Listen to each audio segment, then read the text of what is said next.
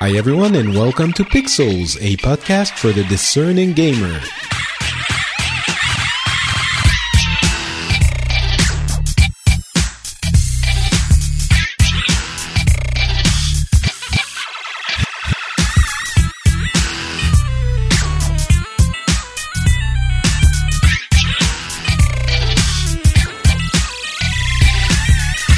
Hello everyone and welcome back to Pixels. This is a show where we cover the game industry news and gaming in general for mobile, PC, consoles as well sometimes. My name is Patrick Beja and today we're going to be talking about Destiny 2 at length. There's going to be a bunch of other news as well first, but then we're going to be talking about Destiny 2 at length. So you've been warned, and to help me cover that amazing game that we have sunk dozens of hours into already is the one, the only, John Horstman, also known as Kick Tripod, host of many fine podcasts, Well Met, the Payload. I mean, hey, thank you for staying up, for waking up at 1 a.m. your time to be on the show. Patrick, I'm ecstatic. I'm absolutely ecstatic to be here. I was telling you before the show how proud I am of my time planning to make it so that I'm wide awake at 1 a.m., but I'll be able to go right back to sleep, make sure I get a solid 7.5, 8 hours, start off my work week. I wouldn't miss it for the world, and I'm serious when I say that. Well, maybe some things I'd miss it for, but just about anything, I don't think I would miss it for. So right. I'm excited to be here. Maybe if Bungie promised you advanced access to the PC version of Destiny 2, that could, possibly make it worth not being on the show. But that's maybe the only thing. Honestly, maybe just a couple of those bright engrams with those little microtransaction-y things. I'm going broke from those, Patrick. Oh, you're buying them? Don't judge me. Okay? I'm not. I'm just surprised. I never buy those, but I'm happy for you. I'm happy for you is what I meant to say.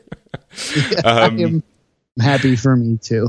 All right. Well, we'll get back to Destiny in a little bit. But first, a bunch of things happened in the wonderful world of video games, and we're going to cover them. And first is the Nintendo Direct that happened last week, where, Nintendo Direct, there were a lot of tiny announcements, a little bit on Mario Odyssey, which is still one of my most anticipated games ever, but some surprising things. The most surprising one, I think, was the fact that we're going to get Wolfenstein 2, the new Colossus, and Doom coming to the Nintendo Switch. Doom meaning the recent version from a couple of years ago, maybe last year, which I did not expect because the console is obviously not very powerful, and those games are recent. Now, that doesn't mean they're going to be their best version of those games. Graphically, but they're still going to be on the console. And not only is it a little bit surprising because it's recent, modern PC type games, but also they're quite violent. And I'm not saying Nintendo doesn't have violent games, but it's always nice to see that, I don't mean it's nice to see violence on the Nintendo Switch, but it's not the usual things that we expect on those consoles, even though I know there were a lot of more, let's say, less children-friendly games on other Nintendo consoles as well. So that was cool. And then there's Arena of Valor, which is a MOBA by Tencent. I mentioned it on this show a few times. It's basically the mobile king of MOBAs, that it's Honor of Kings in China, but Tencent owns Riot, which does League of Legends, and this is the equivalent to League of Legends on the mobile platforms, and they're coming to Nintendo Switch. So the Switch is also going to have its own MOBA. And then a couple of John, do you have Switch fever? So I did a despicable thing, Patrick, when the Switch came out, and I'm not proud of it, but I'm glad I did it. You know, when the Switch came out, no one could get them. Did you go roam the streets, find a kid that had a Switch, punch him in the face, and steal it from him? Just about. It was the consumerist equivalent of that, I would say. I bought a Switch for about only like $50 more than what you could buy it in store. So I felt really great about the purchase, but I bought it like some dude went out and bought two and is like, sold it. And for some reason, way undersold. The other ones were going for like double, triple the value. This is like $50 more. And I'm like, do I really want to make a principled stand here for $50? Not that $50 isn't a lot. So I went out and got it for 50 extra bucks. Oh, okay. That's it. That's the end of the story. I was really afraid you were going to say, and then I sold it for like double the price. And then I sold it for triple. No. All right. I have a Switch. Okay. I have one. I really enjoy it, except my fiance, Katie, is so addicted to Breath of the Wild. I think I've gotten to play maybe 15 hours. It's that's understandable. Conceptually, I still think it's a great platform, but I really think that bringing like more multiplayer into the Switch, I think, is really exciting. Mm-hmm. Something that the Switch was kind of founded, not founded on, but one of the big things that they advertised in the beginning, was a bunch of cool kids hanging out at the basketball court playing NBA 2K17 or whatever together. And I want that. I bought, I'm starting to learn to play basketball just so that I can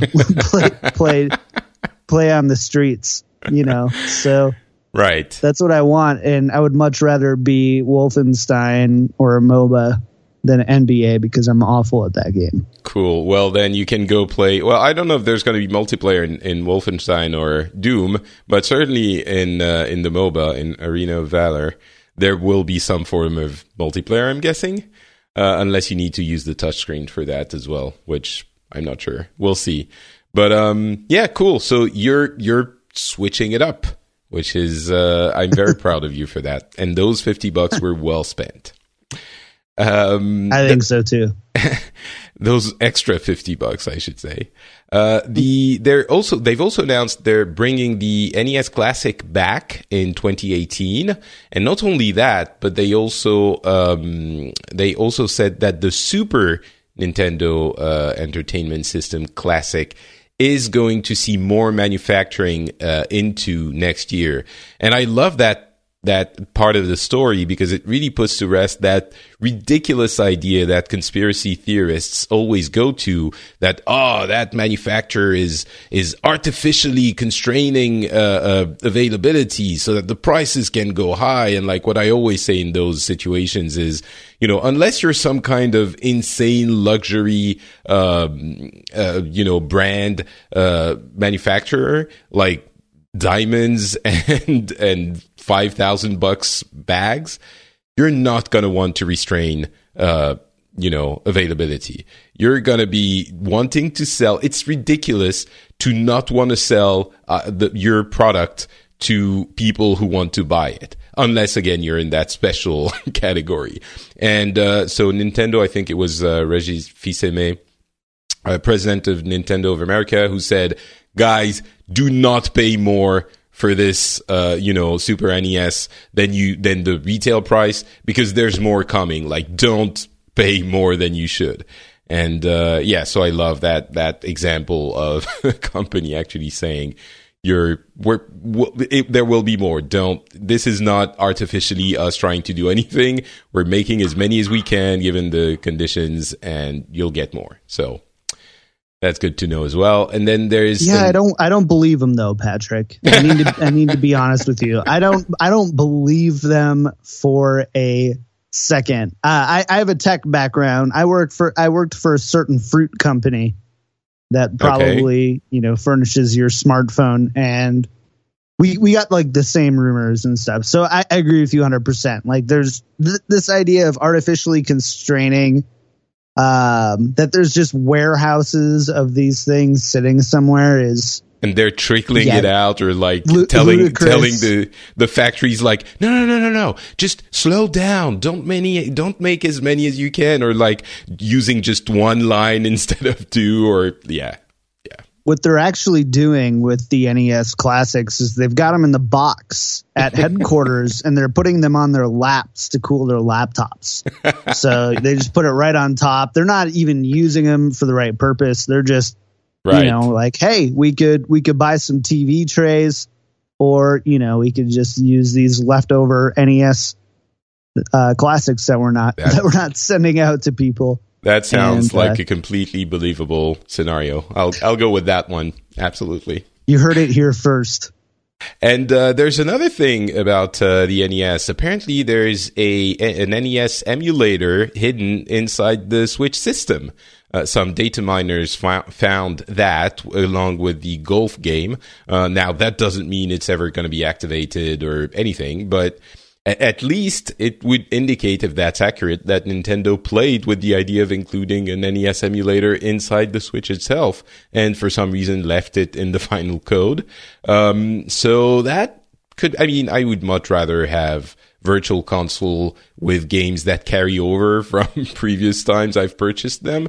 And the Super NES would be better than the NES. But yeah, there's some tiny ray of hope in there. And then PlayerUnknown's Battleground never stops breaking records. I think this might be the last one we hear about for a while. It's basically been every episode we've had a new record from PUBG, and this time it's the fact that it has become the highest the game with the highest concurrent user peak in all of Steam's history. It reached 1.34 million players, and the previous one, as we mentioned, was Dota 2.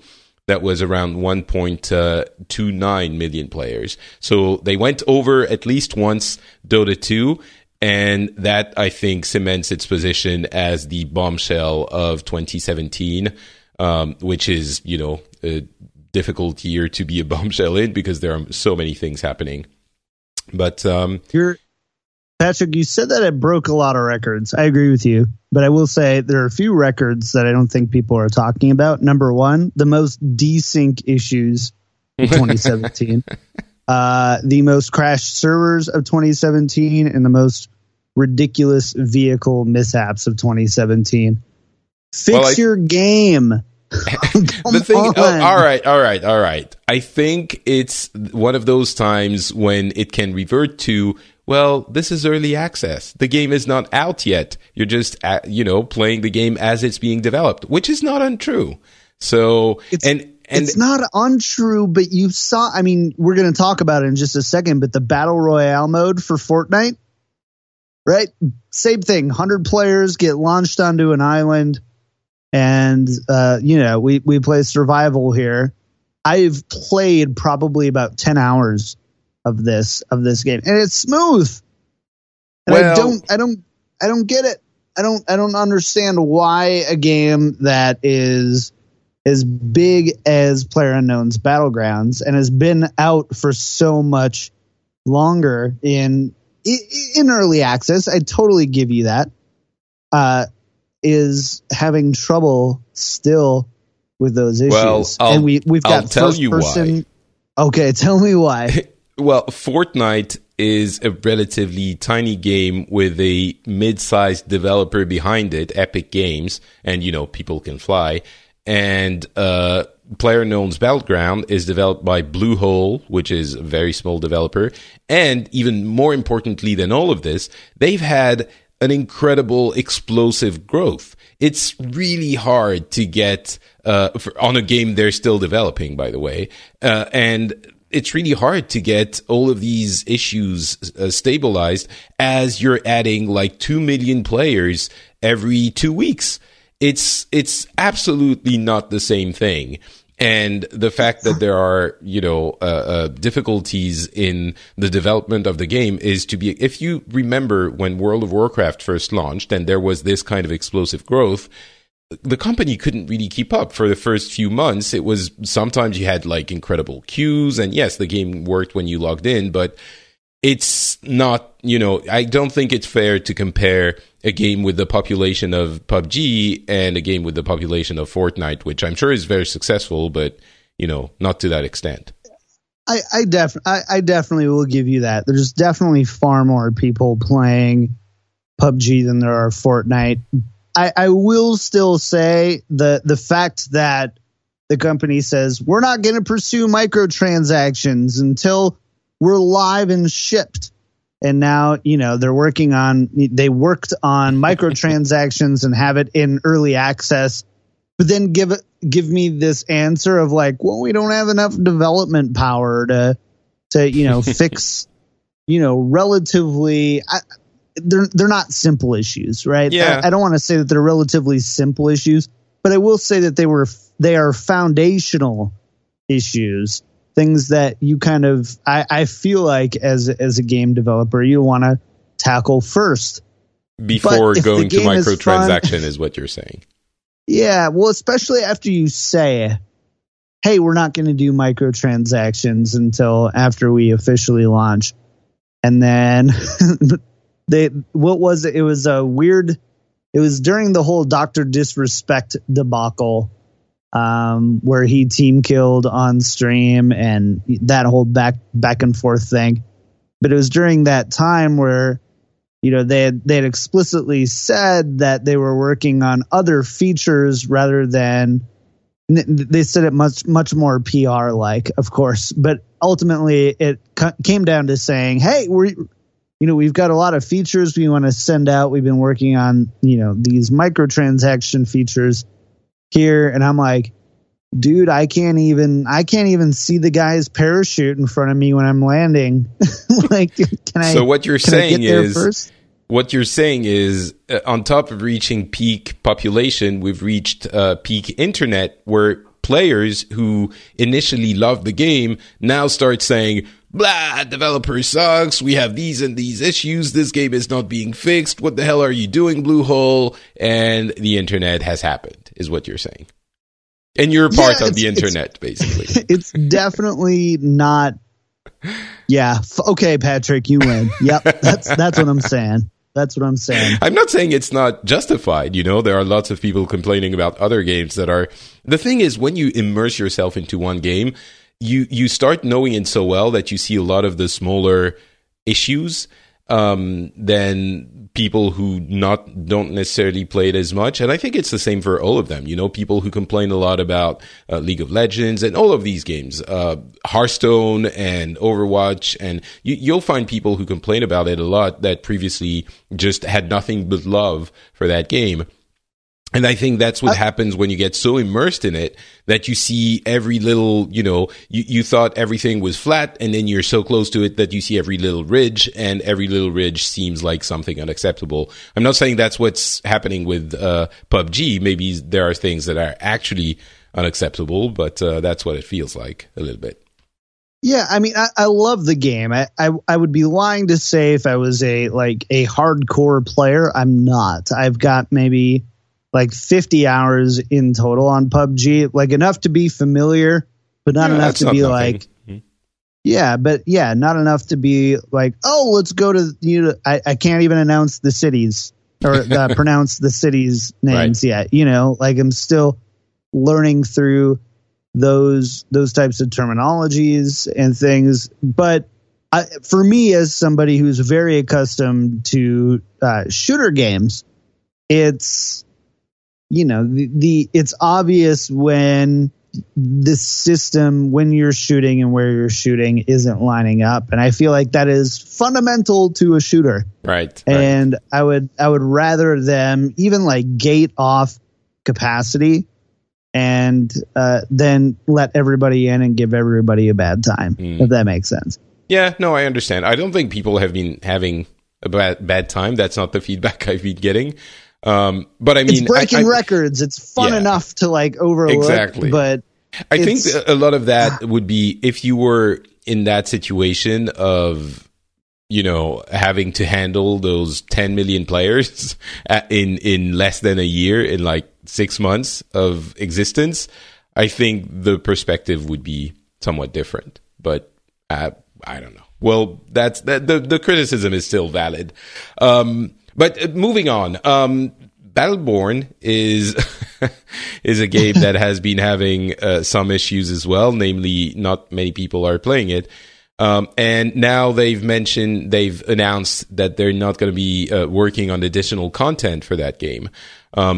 Which I'm not going to be hypocritical and say it's a shame because I never really played the game. I tried it and it didn't work for me, but it's an example of the victim of Overwatch, really. They had the misfortune of coming out, of being similar enough to Overwatch and coming out close enough to it that it was overshadowed. And the interesting thing is that Lowbreaker is apparently having the same issue. They're still pushing the game and promising that they're going to be working on it, but they had latest thing I've seen was there were 70,000 people who bought it on Steam, and the peak was usually under 300 players, like peak popularity, peak concurrency. That and I mean both of those happened to come out too close to a juggernaut, so that's kind of sad for them, but I guess that's the game you play. Ooh, and talking about Fortnite, and you mentioned the Battle Royale mode, there's a lot of people predicting that PUBG's success is going to mean Battle Royale modes in everything, and Fortnite is probably the first one going there, so that's an interesting development as well. So Battle Royale. I really liked. Everywhere. Have you played Fortnite? Have you tried the Battle Royale mode? I haven't even played the base game. It's available. It's early access, isn't it, or is it completely out? It's early access, but this one but works. It works. I'm just kidding. I've played it a little bit, and it's a really cool. I mean, the island has to be, or the map has to be half the size of PUBG, where you put in 100 players, but it's a really cool concept of being able to build and destroy things as you're going through. Somebody's up on that second story building watching a stairwell. Well, fine, I'm going to build a little ramp up to the second story, and I'm going to take down the wall and jump in. Wait a second, because really cool. I think a lot of listeners might not know exactly what Fortnite is. It's a basically third person shooter, if I'm not mistaken, team third person shooter where you can actually have building phases where you build your fort and then you have to defend it against the oncoming hordes of zombies, and that's the base mode, right? And then they put in a it's a tower defense, like a third person tower defense that's team based. Yeah, right. It's really cool. So really the cool base mode is concept. fun, and this battle royale mode is fun as well. Definitely, especially if the base mode doesn't scratch that itch for multiplayer, which I would completely understand. This is just hey, look at our engine. Now get placed with 100 other players, and may the best person win. Is it a free to play? It is not. So okay. It's part of the base game. The base game, I believe, is $30. So that's early access. I'm checking it out now. It's going to be free to play when it comes out in 2018. Yeah, there's microtransactions galore. If I would say that there's one really negative thing I don't like about Fortnite, and for me it's not enough, I would still say get it, but it's very microtransaction heavy after what you initially get. But even more so, there's 9 different currencies that they have to manage between you have gold and dust, and you have survivors and lead survivors, and you have schematics for weapons and schematics for traps, and you have a lot of different things. But it's still a good game. You still recommend it? It's still a very good game, but it's you're going to take probably 10, 12 hours to even just get acclimated to why do I have 6-7 different tabs of just the different type of quote unquote currencies in the game. Well, if a third person tower defense / battle royale appeals to you, then you can go with the early access. It's probably around $30, I'm guessing. But then you can, if you're not that into it, you can wait for it to go free to play in 2018 and then play it then.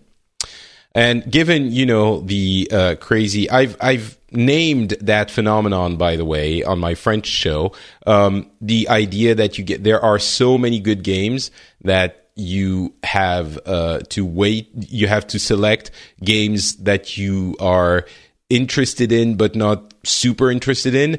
You have to basically put them out of your gaming list because there are other games that are better that you really want to play. Like you have to select out good games for better games.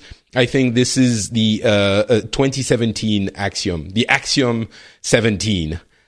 So there you go. Yeah. That's the rule. That's the thing. It's a thing now. If we're being honest, it happened in 2016 as well, but I think it's going to be a thing going forward. So axiom 2017 is that rule. There you go. Yeah. Very quickly, a few other things. South Park, The Fractured But Whole, has a hilarious, very South Park setting of difficulty where the difficulty you choose in your game changes your skin color. Basically, your skin color determines your difficulty. It doesn't change the difficulty in the combat itself, but everything else is more difficult. Like people are slower to warm up to you and give you stuff. They ask more. If you have a quest, like you have to get more of an item to complete the quest and stuff like that. And that is incredibly, like, it's obviously offensive. It's social commentary in the way South Park does it best. And I thought it was hilarious and kind of depressing that this is, this makes sense. So I did want to mention it.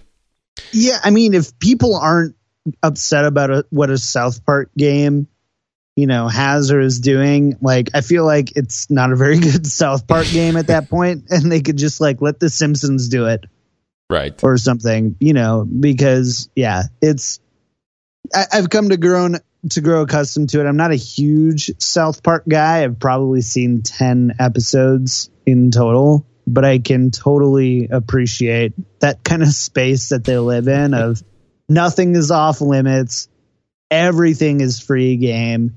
And, they have the ability and therefore kind of almost a responsibility to as content creators, whether via TV show or video game, to really push those boundaries. And I'm glad to see after they're on season 24 or something like that. That they're still doing that. So that's pretty cool.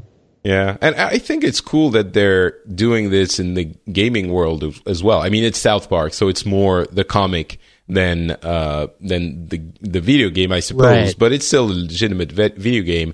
And the fact that they bring in social commentary in that super biting way into this world is, I think is appropriate. So I just want to know what that game will be thought of in 30 years from now. I'm going to be, almost 60 years old, and we'll talk about the game where the difficulty was determined by skin color and what that actually means and how that holds up. Yeah. Over over time. If there's historical studies and of social commentary that probably will stand out more than people bashing others over the head with a pen in PUBG. That's the kind of thing that remains. Magic the Gathering is going to be putting out, basically Wizards of the Coast is going to be putting out another Magic the Gathering digital game, and that one is going to be fast-paced and easy to follow. So I think they misspelled a little bit more like Hearthstone in that article, in that quote. But I mean, the more the merrier. It's cool, but it's another sign of the influence of those games that basically become juggernauts and influence everything. We were talking about Overwatch and PUBG in its own. Oh, What's happening? My alarm is ringing. All right, we're good. And PUBG, is probably going to influence other games to go into battle royale modes over the next few years. And so if you're looking for an easier to get into Magic the Gathering Arena, I believe is how it's called, is going to be coming out soon. And the Magic the Gathering Battle Royale mod is coming out 3 months after that. Yeah. You drop 100 summoners inside the same arena, and everyone casts cards all around. It's going to be fun. And some of them are frying pan cards. Okay. Yeah. And then finally, Blizzard has announced they're opening their own esports arena in Los Angeles. And that one surprised me a little bit because initially I thought it was like an actual sports arena for esports. And I was like, oh my God, this is amazing. This is incredible. Actually, when I thought about it a little bit more, first of all, it's a relatively small arena. It's a few hundred seats from what I understand. And second of all, they're having so many esports competitions and things all the time. Of course, the Overwatch League, but not only. It makes sense that they need a space to shoot this and stream it to the world. So the fact that they would have their own esports arena is a little bit of clever branding, I think, for a studio for their esports competitions, which works, which is great. But it's less oh my God than I initially thought. It's still very cool, but So it is. This is also going to be for Overwatch League Season 1. This is going to be where they're at, as well. And so it makes sense. They needed a place. I think that they're being really conservative in the size of the venue. Better to have a couple hundred people packed out than to have a 3,000, 4,000 seat, that's half all empty bowl or whatever, and not be able to fill the seats. I'm really excited about this, though. You and I both have a lot of friends in California, and I get out there quite a bit, so I definitely want to see it in action in person. So you're going to go see our friends at Blizzard and hopefully get a chance to go into the Blizzard Arena. How's it called? Blizzard Esports Place thing. I want like season ticket. Like I want a season ticket skybox. Like how cool would it be to have a Pixels like skybox where you could your season tickets to like Overwatch League. That would be nice if they provide the teleporter to get to LA. In the same with the skybox. That would work. Just use that private Pixels jet. I'll think about it. It's often used to go to Japan as well, so I don't know if it's going to be available. Although you can go around and then do the trip around from you keep going east, you land in Los Angeles eventually. So that could be arranged. All right, well, that's it for the general gaming news. There's a bunch of other things happening, but we don't necessarily want to get into PewDiePie apologizing for saying racist things. We might talk about it at some point in the future. It might happen again. Who knows? We'll take that opportunity then. But right now, we're going to be talking about finally Destiny 2, which. So I keep joking that I keep joking that basically I am entirely composed of Destiny right now. I've played so much that I don't see anything other than Guardians. I see public events in the street. I look at loot boxes dropping from the sky in my neighborhood. It's crazy. I'm entirely made of Destiny. People who have been listening for a while know that I was completely in love with Destiny 1 when it came out, even more when the first expansion came out. And I have been enthralled by the second one. Came out a week and a half ago now. I love that game. we're going to go into, I made the mistake of not describing what the game actually is in my French podcast. And people told me, well, if you don't know what it is, then you didn't make a great job at explaining what it is. So we're going to get into this. But first, John, well, you have a podcast about the damn game, so I'm guessing you like it. I've listened. I know you like it. But what did you think of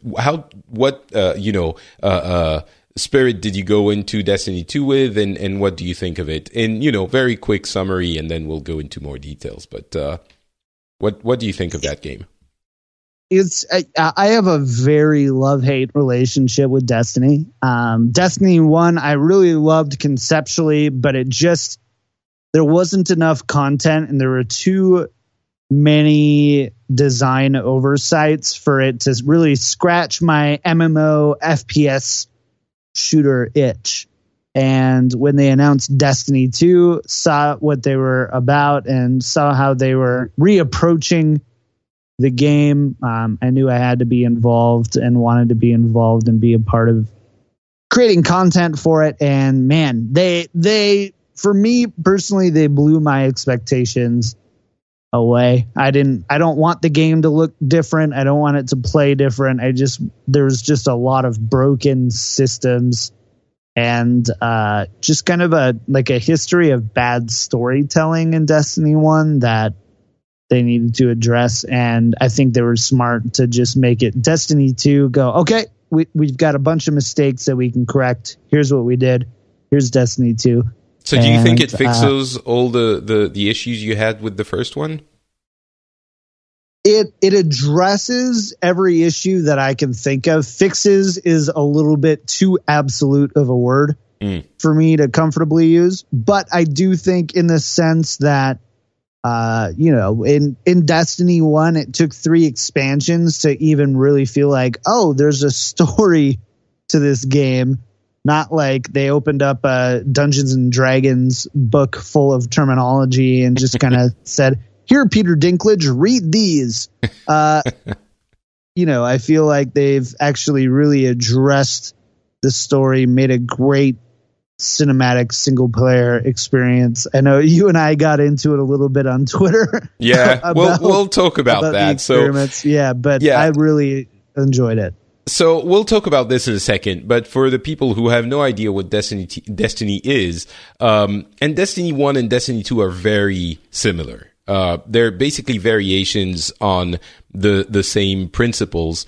The way I explain it is that basically Destiny 2 could be Destiny 1 after a couple of major expansions. It's not like it doesn't change everything as you would expect from, it's still the game in the same series, but really there's like the same enemies, the same systems everywhere, the same, type of gameplay. It is entirely, similar to the first game with corrections is basically what John was saying. There's a lot of addressing things that didn't quite click in some ways in the first game. But basically what it is think of it as a single player campaign of a FPS, so a shooter in space with very rich lore, but in my opinion, very poor story. So you can go through it. The thing I compared to is Call of Duty. I think it is in its basic conceptual ideas. It's if you only look at the single player aspect, it's Call of Duty. You follow a story that's not very, not very well established or written with a lot of lore, and you go through it and you go to the end and then you're done with the main storyline, right? But what changes in Destiny is that they are, first of all, the gunplay, just like Destiny 1, is incredibly satisfying, like in ways that are difficult to describe. I've heard people talk about it in many shows saying, the way you feel when you get a headshot or a critical shot, like from the sound design to the graphics design, it activates something in your brain that makes you want more. It's a very strange, it's almost, a surreal experience where you shoot an enemy in the head and there's this little pop and whoosh and shoot of light that makes you feel, yes, I'm awesome, I want to do this more. So the gunplay is excellent. And then they meld into the single player experience. If you want to, they meld in multiplayer co-op in a way that has never been done in any other game that I know of, in the sense that, or maybe MMOs, recent MMOs, but in the way that it is very satisfying, because you have people running around you, and they congregate you and make you work together for like public events or quests or anything, or dungeons. Well, actually, those you have to create a group for, but you feel like you're all working together in a way that is incredibly efficient from a systems point of view. And that was the same in Destiny 1. So all of those things are very well done in Destiny 2, but they were already there in Destiny 1. So what the game ends up being is this immense playground where you do have a single player story that you can follow. Again, in my opinion, it's not very satisfying, but it's there. But it's an immense playground where everyone is there together, having fun, shooting guns, and accomplishing feats of awesomeness. One of the things I also mention is the fun of doing a dungeon where the difficulty, a strike in that terminology for Destiny, the difficulty is so well tuned that you really feel challenged, especially when you do it for the first couple of times. You're not sure exactly how all the mechanics work, but you feel challenged enough that it's difficult, but not so challenged that you're banging your head against the wall. And when you manage to actually do it, when you complete it, it's you feel like a hero. You feel like you've accomplished something, because you were running around trying to resurrect your friends and like shooting that last enemy while others were the boss, while other enemies were shooting at you. You had a sliver of health left. You were jumping and you activate your special ability, and the enemy is almost there, and you keep shooting even though you're gonna die, and you finally get them, and it's like, I'm awesome, And that feeling is very unique to Destiny, I think. If you combine all of this with the multiplayer aspect, which is, again, very, very well done. So you go through the single player campaign, you reach a certain quote-unquote high level, and then you start to grind gear in a very Diablo or WoW way. You progress quite a bit until a certain level. There are plateaus, but then you can progress again. But it's very satisfying the way you keep accruing additional gear. Maybe after 50, 60, 80 hours, you start seeing the limits of that system. But I think after you've played 80 hours, you've pretty much gotten your money's worth. So yeah, I don't know if that description is the best one, but at least it should give you an idea of what the game is. Talking about the story, John, you actually think this is a good story? Absolutely, I do. I think it does a great... Yeah, go ahead. Yeah. The story to me is, there's a bad guy. He shows up, kicks you in the face, and then you work for... you kill enemies randomly on random planets where your friends have gone, and then finally you kick him in the face. It's the comparison to Call of Duty, I think, is apt there as well, because Call of Duty is also like you run around somewhere, you're not sure why, you're killing bad guys, and you're going from one character to another. You don't know what's been happening, and then in the end you win. And in this one, there's the added insult of they take away your light. This is like the big thing. Your light is what makes you immortal. It's what makes you like a guardian. And the enemy takes away your light. And this is not a spoiler. Everyone's been telling it everywhere. And it's like, I'm not kidding. Like 20 minutes later, after this dramatic, horrible moment where your essence has been taken away from you, and your what does it mean to be a guardian without your light? Are you even still a guardian?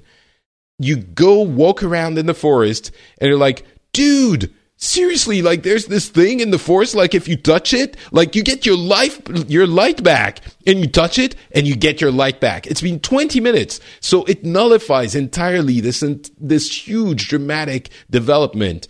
And then you go to some other planet, and your, like, commander, who's completely emo desperate about losing his light, he sees you, and he sees you have your light back, and he doesn't spend half a minute asking you about this, like, how did it work? Can we get it too? Like, what's happening? He's like, oh, you got your light back? All right, cool. There's these dudes, they're like chewing the cables in our base. Could you go shoot them? Because they're really annoying. And that's it. There's no conversation about anything. And the story is essentially treated on that level of shallowness. Prove me I'm wrong. Oh, Patrick, you're going to make me really dig in for this one. So, okay. First, I want to address something, and this is something you and I are both WoW players, so we can both appreciate this. It's in an MMO, it's this idea you have to constantly balance, know that there are millions of other players who are playing the same story as you of, are you a special person, or are you just another player around the special people? And I think this kind of reminds me a lot of I'm thinking Cataclysm, where it's like, you're the hero, you're the chosen one, you're going to be the one to kind of take us to victory here. And the idea with Bungie, whether you like it or not, the idea with Bungie here is to say, your guardian is special. So special that the light or the traveler chose you as his kind of liaison to conquer the bad guy for whatever reason. I can totally empathize with the thought of that not being for everybody. Like, oh, but, of course I'm the only one. Yeah, but the thing is, they don't even communicate that very well. They just, I thought I was just the guy who found that thing, and I only understood that I was the only one who found that thing because the traveler, whatever, chose me, like, midway through the story. I was like, oh, all right, so that's why, like, I'm the special. And if I'm that special, then people should be, like, more surprised about that. They're like, oh, we thought it was impossible, but you're here. Why? What happened? Which also puts into focus that other issue of they went narrative with this story, and it's basically Destiny 1 with more, well, maybe the first expansion, the Taken King, which was really good, but with more cutscenes. And the cutscenes are painful because they didn't record any VO for your hero. So what ends up happening is that the little robot, the little ghost that is your companion, is always there with you, ends up talking for you all the time. Like, people are looking directly at you and saying, oh, hey, excellent job, you're awesome. And the ghost, the little flying thing around you, is answering when they're talking to you. I love that. It's ridiculous. I love that. And I'll tell you why. It's the same reason why when I physically read a book, I don't want to talk track at the beginning, press a button and get to hear what that character's voice sounds like. It's my hero. I customized him. I decided what race and what gender they're going to be. I decided the markings on their face, what color lipstick she's wearing, how close to Nicki Minaj I can get her to look. That's my choice. I don't want Destiny telling me what my character's voice sounds like. I personally but then love don't that put him in narrative choice. But then don't put him in conversations one-on-one with other people, or have an explanation why they can't speak and why they're mute or something. But All right. Anyway, okay, this is like almost. I think we can get over but, that piece. Yeah. It's basically the story. I think is very bad, and the narrative aspect of the bad guy could have been explored so well with his second in command was really interesting, but it ends up being 2 cutscenes. I didn't even understand that the dude, dies at the end something, but someone dies at some point. I didn't even get it. Does anyway, he? Well, maybe. I'm talking about someone else. Anyway, that story, you love it because you're weird. I think it's crap because I have sense. Whoa.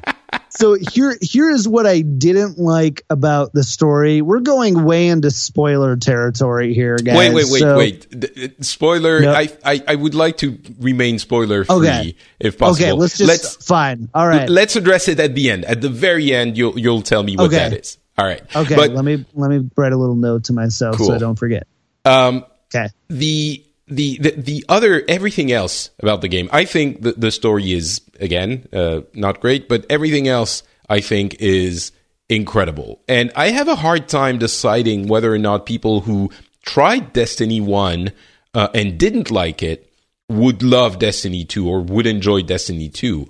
And I'm not sure because to me Destiny 2 is exactly what Destiny 1 was, better in quality of life ways. Like you have a map now and you can fast travel to parts of it and you have public events available on that map so you can know exactly where they are and when they're going to happen. And the progression, like the loot satisfaction when you get a chest, like everything flies out of it and you get all of it and it feels like a Diablo chest basically in that feeling. All of those things are better done, but I don't know how different it is from Destiny 1. Maybe people who kind of enjoyed Destiny 1 but were annoyed by those obfuscated systems will like it. But I think if you didn't like Destiny 1 at all, I don't know that you should even give Destiny 2 a try because it's really the same thing. But if you no, you disagree? So I would say I would agree. If you didn't like Destiny 1 at all, if you don't like the idea of an FPS MOBA or not MOBA MMO, you're right. There's probably nothing more that Destiny 2 has to offer. Now, in my opinion, it's not pretty MMO though. Because there's no. There's no questing, there's no huge areas to explore. I think saying MMO is what got people excited about Destiny 1 and then disappointed because that's not what it was. I wouldn't call it an MMO. I think the disappointment, Destiny 1 or Destiny is absolutely an MMO, but I think people automatically associate it with the other MMORPGs that you play on PC with like these huge, giant, massive worlds of collecting 10 boar hides for this guy so that he can cook dinner so that he can feed himself to make you a cloak. I get that perspective. It's massively multiplayer online. You have social spaces. Now, social spaces are limited to about 23 people per spawn, I guess I would say. So the max that you can have is 20. I believe it's 23. It's like 23, 26, or 21, somewhere in there. But you're limited to that amount of people there, which, if you've ever been in Stormwind and WoW, is peanuts. But I would say if you're hanging out in Hellfire, or what is it? Whatever. Any other place, very rarely is there more than that many people there anyway. It's only for the big zones that really matters. It's absolutely, by definition, it's an MMO, but the scale of it, I totally agree. It's the scale of it is definitely smaller, but the idea is that you spawn into a world and immediately you can be introduced to new players, people who aren't NPCs and aren't you and aren't in your fire team. In that sense, yeah, I agree. I would say it's more similar to from the structure point of view. It's a little bit more similar to Diablo than it would be to an MMO. I would say it's except you have more people around you. That's true. You have more people around you, and you roam, in a place where there are a lot of people around, or, maybe a dozen or so in that same space. And then you will have stuff that happens that you all take part in. Public events are foundational to the end game experience, or at least preparing for the end game experience, and that basically can't be done if there aren't other people spawned in with you. So what makes it? What makes you love Destiny? What makes it so? Because I think there's a common feeling for people who enjoy this game, which is very visceral. We enjoy it in ways that maybe we don't enjoy other games. It's like when we get into Destiny, it's it feels great, and we're like very much attached to this game and the feelings it gives us. What do you think does that, if it does that for you as well? I mean, there are certain itches, I think, that just the game overall scratches. For me, I was a on-the-fence Destiny 1 player. Loved the concept, but in actual execution, I think it fell short in a lot of ways. At the end of it was fundamental gameplay. I don't think it emphasized gunplay enough and emphasized abilities too much. I think they did an awful job setting a story. It's one thing to say, I didn't like the way they told this story arc. And another thing to say, there's a story arc, I think that's the thing maybe people aren't aware of if they didn't follow the story of Destiny 1 or the release of Destiny 1. And that was, if I say I'm not happy with the story in Destiny 2, it is so much better than the story in Destiny 1, which was totally non-existent. It was ridiculous. It was this like weird mystery wrapped into an enigma that nothing made sense, and there were names and there was so much lore but no narrative line, that there was races and names and factions and stuff, but none of it had a coherent narrative. But right, sorry. Yeah, so what makes it literally one of the biggest answers in Destiny 1 lore was, I don't have time to explain why I don't have time to explain. Where it's just like, come on, dudes, like you got to give me something there. So what makes Destiny 2 so like work for you? So Destiny 2 works on a few different levels. Number one, the actual emphasis on the gameplay itself, in the sense that I actually paid for my first 2 years of college playing Halo. I'm a pretty hardcore console FPS guy. So you were competitive? I have the right didn't realize that. Yeah. I played on the MLG circuit, was ranked in the top about 30 teams in the world at one point. My brother and I played, and so I'm very passionate about my FPSs on consoles. And something that Destiny 2 or Destiny 1 did awful was it emphasized grenades and abilities and stuff versus the actual gunplay. Shooting people with you're talking about the PvP aspect here.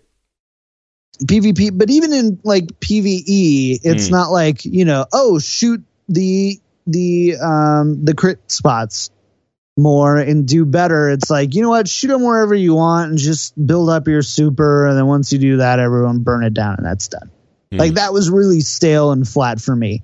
The second thing, story, we already talked about. That Destiny 2 really addresses gameplay. It addressed the story to an acceptable level. I personally really enjoyed the campaign. I can totally see that it's not going to win any awards for storytelling by any means, but it's by far, for my opinion, it's by far from a bad campaign and a bad story. Though, like you said at the end of the show, we can maybe discuss some spoilers as to why, or maybe we'll discuss it some other time during the week where we can sit down and be completely candid about the story. You go through it once and then it doesn't really matter all that much, because really the game, it's like, again, like all of those MMOs or loot grinders, the real quote unquote game starts after you finish the story. So I don't think, even for me who don't like the story that much, I don't get too hung up on it. Yeah. I think that's an important point. The other big thing for me is any meaningful PvE content was typically cheesable, bugged. There was no real in-game or first-party tools to finding other groups, and so it's like, hey, you need 6 other people to do it. Good luck, and you're just done. Where with Destiny 2, the emphasis on community and clans, and it's in some ways more robust than the clan system in World of Warcraft or a guild system in World of Warcraft, which I think is really amazing. In some ways it's not, but there's definitely some things like being able to log into an app and see your clan chat is I think a really great way to create that lifestyle type game that people want to often have. I'm a guy where once I'm playing a game, I play it really hard and I want to be totally invested in it. And if I'm at work, I can't play Destiny 2, but I can jump into clan chat, see what everybody else is doing. They did a really good job on the app piece. But I think to your point, go ahead. Yeah. Sorry, go ahead. Oh, I was just going to say, to your point, Destiny 2 is mainly a PR moniker, in my opinion, in the sense that from actual content, it could very well have been a very, very, very impressive and expansive DLC. Instead, what they say is there's a lot of people who quit, left, or just couldn't get over some of the things where Destiny 1 fell short. Let's call it Destiny 2. Make it easier for people to go, I'll try that. I really like Destiny 1. I had a lot of reservations because of A, B, and C, and hopefully they address that. And I think that's ultimately why we have Destiny 2. It's not because it's coming on PC. It's not because everything is so much different. To your point, I can't really tell if I'm playing Destiny 1 or Destiny 2 from even a graphic perspective. Yeah. It's a little bit better looking. If you go back and watch videos from Destiny 1, it is a little bit better looking. Like there's more stuff in the world, but yeah, it's not that different. You have the same enemies. Some of them are a tiny bit different. You have like one additional enemy for each of the 4 enemy races, or 5, but that's it. It really could have been an expansion. But for me, I think what really works, but again, I was a huge fan of Destiny 1, but what works is, specifically for this one, I think they've managed to give you the feeling of progression a little bit more, because you always get something, whatever you're doing, and there's so much to do. Like until we reach the plateau for power, and that takes a while if you're not a super incredibly crazy player like us who's going to sink in 30 hours in the first week. There is always something to do. Always. Like you go in and you feel like you're doing 5 things at once. You're doing a mission and a challenge and a public event at the same time and a patrol. Like it's super, it's teeming with stuff to do and activities to offer you. And if if you have friends who are playing as well, you can jump in. It's even more friend-friendly than something like Diablo is, or that WoW is with the new adaptive level thing, where if you join someone, you adapt to the level. Here, it's just, you go into one of the areas, you have side missions that you can do even when you're max level. You have, things to find in the world, which we didn't mention this too much, but Bungie does this like no one else. They include like small mysteries that people go out and find and work on as a community. And they've done this for years, and they're incredibly successful at this, like even in something as simple as one of those public events. So to give you an example, you have the map in front of you, and there is a point in that map that says public event coming in 2 minutes. So you go to that spot, you board your little sparrow thing, which is a speeder from Star Wars, basically. You go to that spot. There are going to be other people usually that are there because they've seen it as well. So they're going to congregate. And at that point, something happens. Like there's an alien drill that comes into the ground and it starts drilling. So you have to protect it, to capture it as the enemies are going to come and try to dislodge you. And in all of those different public events, if you do something specific that is never explained in the game, then it turns into a heroic version of that event. It becomes more difficult. But it never tells you, shoot that little spot when it lights up, or kill that enemy that is protected by a shield unless you stand on that spot, or stuff like that. And the feeling of community that it creates, I think, is second to none, because it forces everyone to work together to figure it out. And the best thing is that once enough people have figured it out, even if you never participate in the subreddits and the community, the forums and the Discord chats and all of that, you start seeing it happen in the world. And you see people doing something specific that you see a few times in those events, and you're like, oh, so they're doing something I should pay attention to here. And you realize that when that thing is completed, you turn into the event into a heroic version. And so you understand. So there's, even without chat or, voice chat or text chat, there is this kind of communication and feeling of community that is created in this game, way more than in any other game I've ever seen. So that is a huge achievement. I would say there are maybe not enough strikes and not enough public events. They become a little bit repetitive after like 80 hours. Agreed. Yeah. Agreed. Won't hear any complaints here from that. Yeah. Yeah. But aside from that, it's that I think if we try to explain Destiny to someone, we keep coming back to the immensely satisfying gunplay and ways of getting you to shoot stuff. And I think one other thing we should mention is items that have people think of an FPS and they might say, oh, well, you get better guns to shoot more powerful enemies, and that's it. And certainly that's a big part of it. But there are also items that are called exotic items, which are very, like legendaries or like above legendaries. Like in Diablo, you have items that modify the way your abilities work. And you have things like that in this game, which force you to try different types of weapons or different types of abilities, which, let's be honest, the different classes are not all that different. When you get into the specific abilities, they might have different abilities, but it's not like you're not going to be shooting the same guns, right? In many games, you have different base abilities. Here, everyone's shooting guns, and you had gravy of different abilities on top of that. Yeah, absolutely.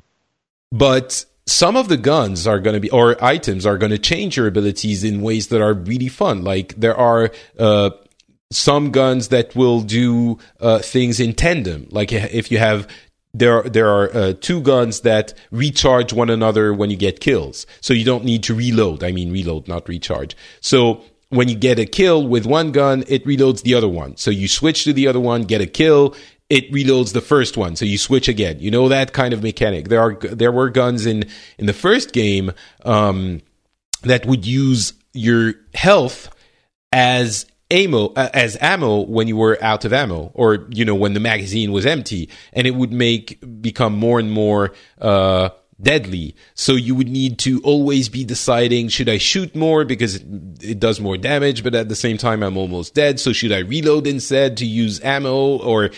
And all of those things get into play when you reach max level and you start discovering all of those things, which make for very deep and motivating gameplay. And I think that plays a huge role into why people love this game. Yeah, totally agree. It's a grinder's game for sure. Yeah, I could talk about this game forever, but I think we're gonna have to stop at some point. If there's I'm going to ask you the thing you like the best about this game. Can you define it? Like, what's the thing that brings you back? Like, what do you love about Destiny 2? If there's one thing. I mean, I hate to say this because it can honestly be said for just about any game I really enjoy. It doesn't matter about how good the systems are, how good the graphics look, how compelling the story is. For me, it's all about the community and how I can interact and engage with others. And I think Destiny 2 really addresses and does a great job at making communities such a compelling part of the game. Like, if you're going to play Destiny 2 and you're planning on playing it by yourself and you're just going to solo and do your own thing, not going to use any of the LFG tools, not going to join a clan, you're going to have a really bad time, in my opinion. At least I'm going to interject here because that's very true, and a lot of people say that. But I have played Destiny 1 and Destiny 2 95% solo and enjoy it a lot. And I've used tools to find people to do stuff. I've done raids in Destiny 1, I've done Nightfalls in Destiny 2. But I mean, it's easier if you have friends in a clan, but it's definitely doable. I've done it solo. So I just want to mention it is doable. It totally is doable. And I meant to, and I probably should have been more clear, like include LFG tools in that because it's, I'm often the same way where it's like, cool, what is my, what community do I want to be? I don't want to commit to a clan. Maybe I'm not active enough. Maybe I just don't like the people enough and haven't found that place to call home, Yeah. But the idea that you can like have a really good time playing Destiny for the span of years without doing a raid or playing Trials of Osiris, these game types that don't do matchmaking for you, so you have to physically go out and create your group. It's very lacking. It doesn't make it that special of a game anymore, which I would say is very different than it not being a good game or not being fun for dozens of hours of content. But that's the difference between being a good game and a great sticky game that'll keep you coming back over and over and over again. All right. Well, community is definitely something interesting in Destiny 2. And as I said, it's done in so strange ways that other games don't. I mean, WoW has been taking a little bit of that, the mysteries that the community has to figure out. But Destiny does it really, really well and did it first. So anyway, as I said, we could talk about Destiny for hours, but poor John does have to go back to sleep at some point. It's the middle of the night for him. We're going to get to that spoiler thing you wanted to mention, but before that, if people just don't want to listen to the spoiler part, can you tell us where people can find you on the internet and your many podcasts about many games? Yeah, go ahead. Yeah, absolutely. So you can find me personally everywhere at Kicked Tripod. Where does this come from? Twitter, like, is this Twitch. At some point someone kicked your tripod? You were trying to film something, and exactly. Okay. That's no. So it's actually I got an Xbox for Christmas, and for my birthday, which is 2 months after Christmas, I asked for Xbox Live, and I was like 13 at the time, like just barely old enough to have an Xbox Live account. And so it was a big deal for me to ask for, hey, Mom, and it was at the time where it was even weirder, like, Mom, will you put your credit card number into this online account so that I can play on the play internet, video games on the internet? Yeah, especially in rural Minnesota. It was definitely, so I'm like, there's no way I'm getting it, but I'm asking for it. And I did get it. My parents are awesome. And when I was setting up my online account, my Xbox Live account for the first time, it had a, enter your username or let us generate one for you. And the first one that was recommended was Kicked Tripod. And I thought it was like, Hey, that's kind of cool. It's unique. It's also, insinuates things. So, I'm 13. I'm okay with that. Oh, right. And, okay. All right. I see. I'm just kidding. But are you? So, that's for me and my future wife to know. Exactly. But yeah, so it's not like this amazing story of anything. It is kind of amazing. It's just a random generated name that I thought was funny. 13-year-old me thought it was funny, and 27-year-old me still thinks it's funny. So excellent. All right, so Kicked Tripod on Twitter and everywhere else. And Twitch. You can find my Hearthstone show, Well Met, at wellmet.blizzpro.com. You can find my Overwatch show, The Payload, at payload.blizzpro.com. And of course, my Destiny show at r2ocast.com. That's R, the letter, 2, the number, O, the letter, cast.com. Stands for Return to Orbit. And I actually do a little side show as well with a guy called Trevor May. If you're a baseball fan, he's a closer for the Minnesota Twins. And he's a big video gamer, and we do a weekly just kind of, shoot about, just video game stuff in general. And that's called The Weekly Intake, and you can find that just in your podcast catchers. It's by far my most lazy podcast. The one that requires like very little, prep time. It's like, what do we want to talk about this week? But that's where you can find me everywhere. Excellent. Well, those are often the best ones too, so you can go check that out as well. Excellent. For me, it's Not Patrick on Twitter and Facebook. You can find this show at FrenchSpin.com. You'll find other shows there as well if you enjoy my ramblings. And that is going to be it. If you don't want to listen to a couple of spoilers, you can stop listening now. Well, actually, before you leave, I will mention that I have announced also, if you enjoy my private life, yes, I'm going to go there. We're actually expecting a baby. So come January, Whoa. I will be a father. And I am excited and terrified. Yeah.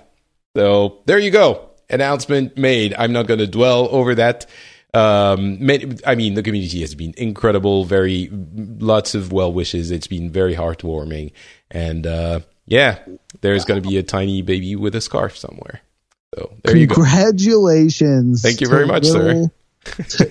That's amazing. I'm so excited. I usually have my soundboard up. I could have done something, but I don't. Wow, that's amazing. Thank you. That makes me so happy. So I did want to mention it because, the people listening have been following me for a while, and through many, many things, including, going to work for Blizzard and then going out and becoming a podcaster and meeting my wife and getting married. And now it's the next step. So, this is going to be really fun, I hope, and very challenging, but rewarding as well. Everyone's been telling me, basically, good luck. Right. So let's get back to what's really important, which is, people have been telling me, getting a baby is like the most incredible feeling in the world. And I'm like, sure, but this year we're also getting a Zelda game and a Mario game. I think that kind of, Yep. It's great, but Mario and Zelda the same year? I mean, surely that has to rival it, right? Perspective. So, spoiler. All right, we're going to get into that spoiler territory for a minute before we close off the show. So if you don't want to know any spoilers about Destiny 2, you can stop listening now. Thank you so much for being with us. John, what's the spoiler? Okay, so we were talking earlier on in this show, we were talking about the story, and you're telling me things you don't like about it. And a lot of it, what I equated to is that it just moved very quickly. And I can totally empathize. I'm like, yep, I totally get it. I cannot believe that the arc was resolved so quickly. This guy comes in, kicks our ass, literally kicks us off the ledge, takes all of our light. I'm fine with the arc of like, hey, we were chosen and we're the ones who are be representative. We are in like the gladiator of the light to Gaul, right? We're the chosen one. I'm fine with that. But I thought, and I even said on Return to Orbit, I said, like, there's no way, like, this is going to be 3-4 expansion arc. This, this quest to getting your light back, you mean, and kicking Gaul's ass? Yeah, well, even like not even necessarily getting our light back. We knew the Shard of the Traveler was there from like the farm, and so it was obvious that we were going to have some form of pseudo light there to like sustain us and be able to, fight back, but not to a meaningful level. It is what I had thought. And I thought, cool, like maybe the end of the campaign is us, getting back to the tower, which I was right there. I was like, cool, we took the tower back. We took back our home base. Amazing. But instead it's like, well, we at least semi-defeated Gaul. We took back the tower. Our light is back. And, we've got new foes incoming, and there's all these other things going on, and I'm like, really, this guy comes in, literally blows up the tower, literally takes our light, like powerlessly, not like, oh, we put up a good fight and it was really close, but ultimately he came up on top. It was like he literally walked, like, didn't fire a shot, just walks in, lifts us up in like the grip of one of his hands. And, at the end of it, we're like, yeah, well, I can 1v1 you on your own ship 20 levels later. And I hated that. It's true that, basically he takes us on at the height of our power, and we spend the whole game gaining that power back, and then all of a sudden we can kick his ass. It is. I did like the fact that it was resolved. That it was basically, yeah, he's dead. That's it. Yeah, we're not gonna drag it forever. I enjoyed the surprise that he's not the boss in the raid, for example. I expected him to be present for much longer. So it's kind of the opposite of what you're saying, I suppose. But I like that we dealt with him and that he's done. I just don't like how it went, especially as you're saying, it doesn't make sense that we get our light back, but we're not. I mean, maybe because we are a different kind of subclass, but it doesn't really work. And the fact that we get our other subclasses, which is so important to the lore, and we have such a big hit, like, it's just an item you get and then you go fight weird stuff in that part of the forest. And, you have your other subclass back. That's it. And yeah, I can get that. Like, I like the lore behind it, the little trail of these, kind of light figures. Yeah, like, I like that to, like, explain the story of it. But it doesn't. It dives back into Destiny's 1 stuff. It's like, and the warlock saw the light in the thing, and he walked towards the abyss, but then the abyss looked back, and, it doesn't tell story. It's just weird mumbo-jumbo that doesn't make sense. No? Some of it is. A lot of it is because Destiny 1 did such a bad job at hiding the meaningful lore in the Grimoire. If you haven't read the Grimoire, you're right, it doesn't make sense. What is, the abyss? And why would a warlock be, staring at it? Like, a lot of those questions are answered in the Grimoire. I don't know if that's an actual example. No, it isn't. Whatever. But it's the same at Destiny 1. It's the same. If you did look into all of the lore on the website, then a lot of it made sense. But here, I mean, there's more story and more explained, but still, those parts where you get your subclasses back, it doesn't make sense. And even, the worst part of, well, not the worst, but even your ghost says it doesn't make sense. Like, a couple of times, and there's a lot of that, by the way. If you don't like Joss Whedon humor, you're not going to be into the commentary in this game. But even the ghost says, oh, I can't wait to go fight, to go find light stuff that I don't understand again, when you do it the second time. He says that at some point.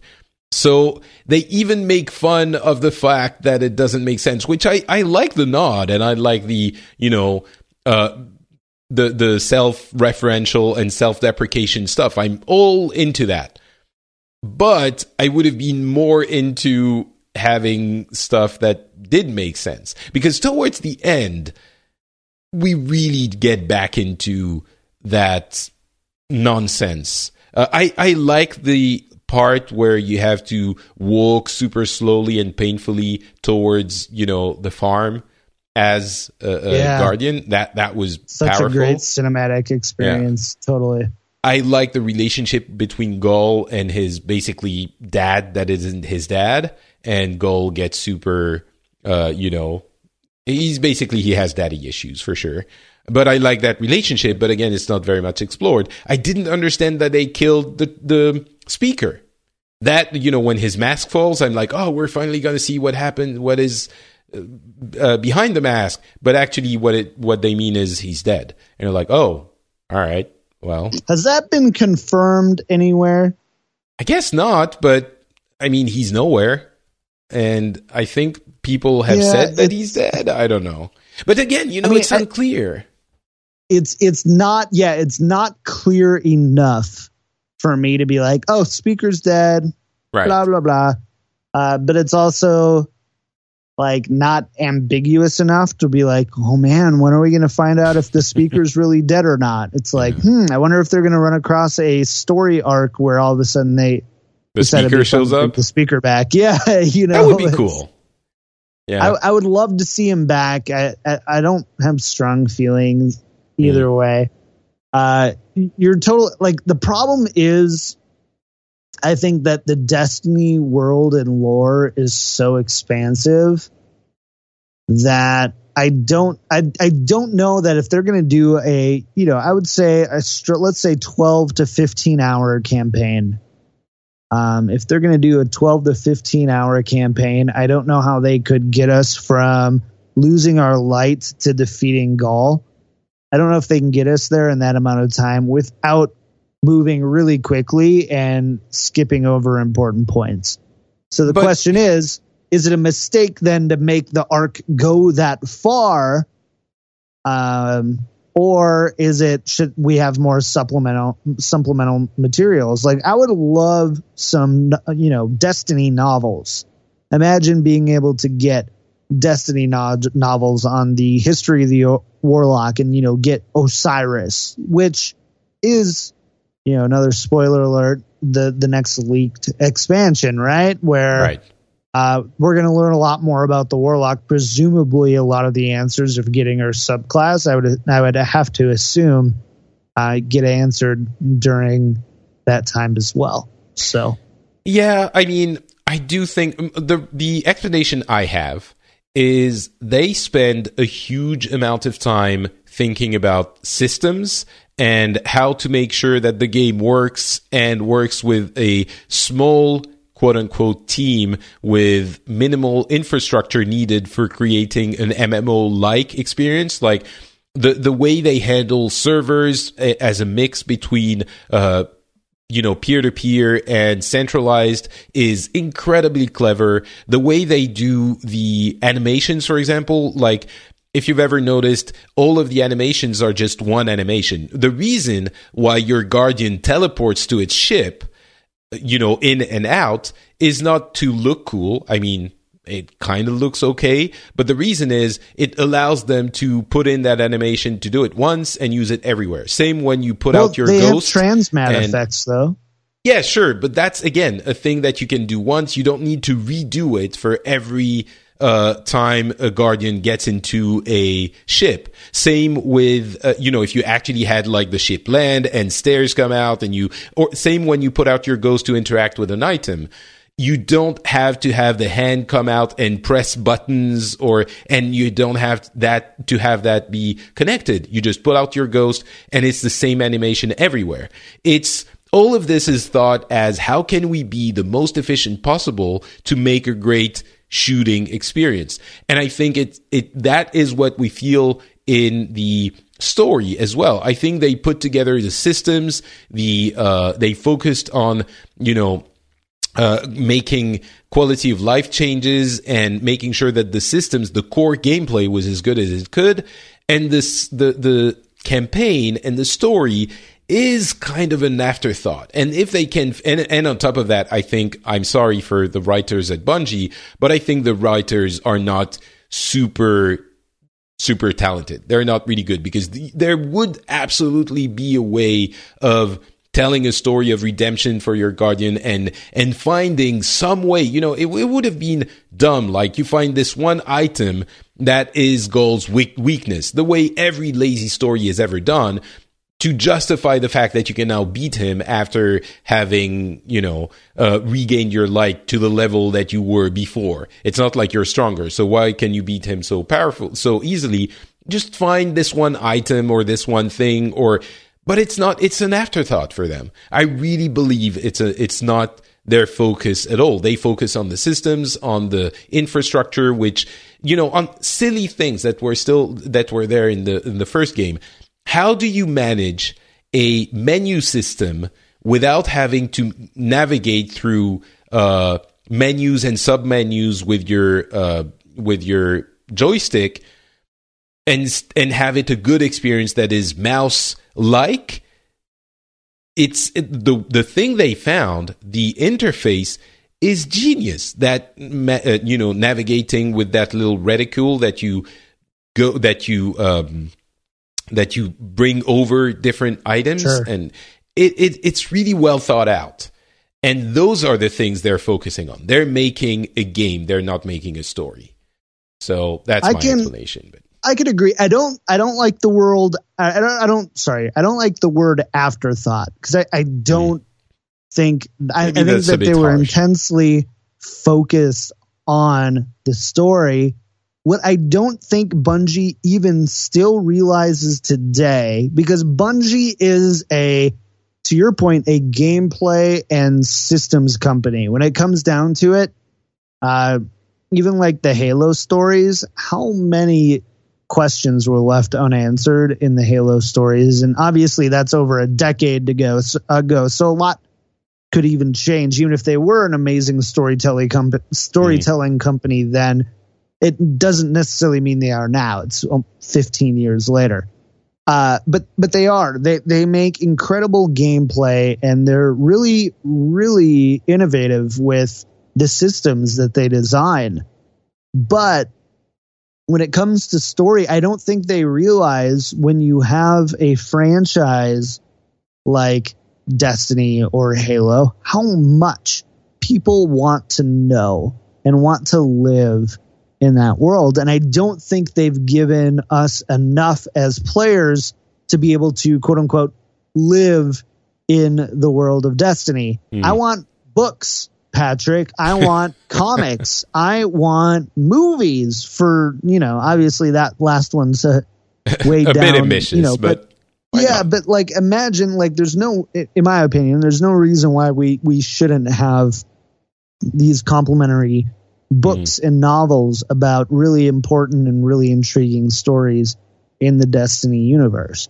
I feel like it's a great fit. I feel like Destiny is an amazing franchise to, bring on some great writers, sci-fi writers, to tell some really amazing stories about places that it's really hard to say. It's really hard. Okay, you have 3 classes, 3 subclasses. It's really hard to tell specifically the story of each of the subclasses, or even the fact that why these classes exist, let alone their subclasses, right? Yeah, well, I mean, they could. The irony is that the setting is amazing. The idea that you have, our world, humanity, at one point, there's this weird thing that shows up that's a giant bowl of we don't know what that shows up and makes us evolve into a race that can explore the solar system. And then, we have hundreds of years of golden age as we colonize the entire solar system, and that traveler terraforms moons and planets. That's an amazing setting, and it can lead to so many compelling stories. That's why I think they're more of a lore than a story company, and the lore is great. They have the basis for great stories. It's just, that's why I say maybe the harsh word of afterthought, or that they're not focusing on it or whatever, but they have the possibility for making something awesome. They just don't do it. But if I'm being honest, the conclusion I would get to, because again, I could talk about this for hours, but you need to go back to sleep, or unless you don't have to. We are and talking in that about it for hours. Yeah. If you don't want to go back to sleep, I can keep going. But the conclusion I would get to is, I would much rather have the version of Destiny we have now than them making less good, if that's the choice we have, making less good gameplay and systems and better story. Because ultimately, the story in the video game, I think, depending on the type of video game, but the story in this type of video game is something you enjoy for a little bit, and then you have the systems. And there's enough lore that it works. If they had less focus on the gameplay and the systems to focus a bit more on the story, I think ultimately the game would be less compelling over the many dozens of hours that I'm playing it. So I'm happy with that compromise. Just to I am too. I think that's a really good way to put it, is if I was given two alternate realities, one where there's a perfect Destiny story, but the gameplay and system isn't that good. I'd like, give me a movie. Like I'd rather just you should have just made a Destiny movie. Versus the flip side of having amazing gameplay and systems with an acceptable amount of story, and one that they've shown that they're committed to making better. And I think that it's a step forward against anything that they've made so far. Like it's by no means, in my opinion, as a step back, or even just a complacent, like, meh, good enough type of thing. I genuinely do believe they tried really hard. I just don't think that they understand when you say Xur, Agent of the Nine. I don't think they realized how many people would be so passionate and so intrigued on what is the Nine. Why did you put that there? And Destiny's like, well, we actually it sounds really good. Like the guy who names things in Destiny, like he's got to awesome. be, he gets it, man. He just gets it. I love the whole medieval sci-fi thing that we have going on, and I love that, but I don't think that Bungie even fully realizes that every time they're like, the Abyss, what's the Abyss? And you're like, I don't, it just sounds really cool, right? It's really interesting because Blizzard has been doing this, and we know Blizzard very well, so we reference it all the time, but Blizzard has been doing something somewhat similar, but immensely more satisfying with Overwatch. They're sprinkling stuff here and there, and telling parts of stories without ever giving you all of the other, the detailed explanation for everything. But they're giving you little bits that you can latch onto and appreciate for the world of Overwatch. I feel like Destiny does little bits, but that are not satisfying, because it's just, as you said, it's just names. It's just, I think Jeff Kanata in DLC described it as lore, and I mentioned it a few times. It's a lot of lore, which is great, but there's no actual story, and that's something that I think a lot of people do when a lot of people say, "Oh, I'm a writer. I'm really creative," and what they do is just create complex names and settings and worlds, but no story. And that's a really common failing in creative endeavors. The hard part is not to come up with really weird names and sects and factions, and the hard part isn't that. I can come up with weird names all day long. The hard part is to make a compelling narrative, and that's the most difficult part. So what the Bungie guys are really good at this, at the lore portion, building weird, intriguing, concepts that you're going to go to. Oh, wait, the Vex and the Fallen and the Hive. Like, I bet you half the population playing Destiny could not tell you what the Hive is or what the Fallen is beyond those types of enemies that they shoot in the head. Still, like, the Fallen is a compelling type of name, but there's the scouts that Ikora sends out that are like this special covert ops thing. I can't remember the name, but again, when you hear it in the game, it's like, oh, awesome. But it's not a story. It's not a narrative. And that's the hard part, which Bungie is either for focus or talent or whatever, that they're not doing. The lore, awesome, great. But building on that is not. I mean, maybe if you read the Grimoire, you get all of that, but then why not? They haven't found a way, still in this version, they haven't found a way to expose it in a satisfying manner in the game, I think. Right. And I think that's the biggest point that I would say is if you go through, like, have you seen the My Name is Bife hour and a half long? Yeah. I've seen like, I've watched 5 minutes of it and then stopped, but I think because I was busy, I think I'm going to go back and rewatch it. It's an hour long Destiny story thing that summarizes everything, right? Yeah, it's an hour and a half summary. So basically what we're complaining about now, like he does too, but it's in a more satisfying manner. But like, if you're like, I don't understand these fundamental basic things about the world, it's not your fault. Bungie, basically what they did with Destiny and Destiny 2 is they go, here's the big important points.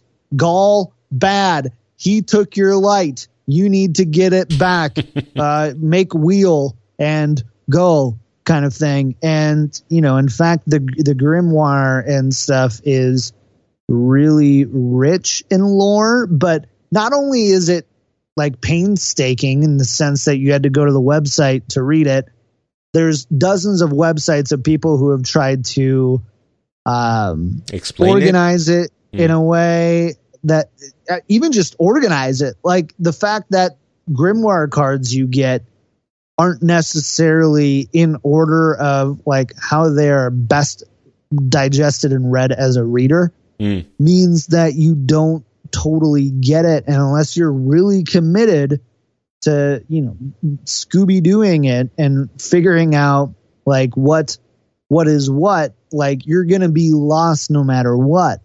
And that was a huge failing on Bungie's part, and it was their way of like, I think Grimoire was the afterthought that you're talking about, Patrick, in the sense that it's like, oh my God, there's so many things that people are going to want to know and that we want to tell people, but there isn't a narrative space for that because we didn't create one, because instead we have really cool looking guns.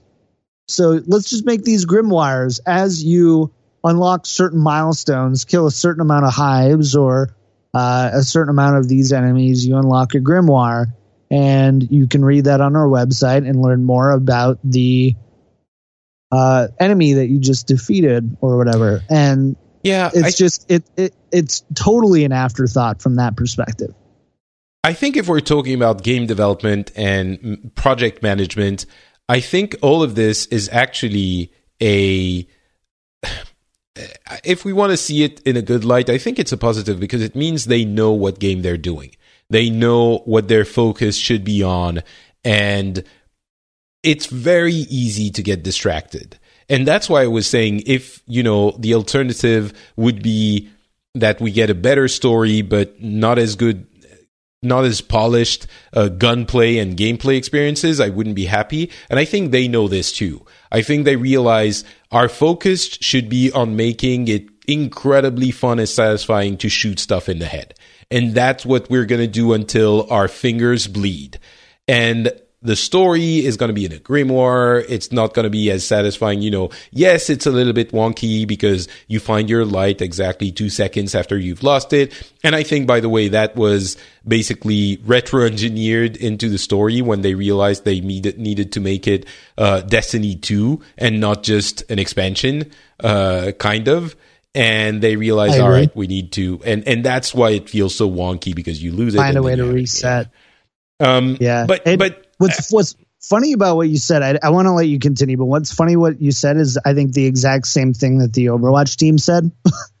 Like, as close to word as possible is right. Like, we're going to give you information about the lore in the world. They did it way better, because at the end of the day, Blizzard is a company that makes worlds and universes and not just games. But I just wanted to add that one thing, because it's so funny, because Jeff Kaplan is basically, when people are like, we want a campaign, Jeff's like, shut up. No, you want to be able to shoot people in the head better. Trust us.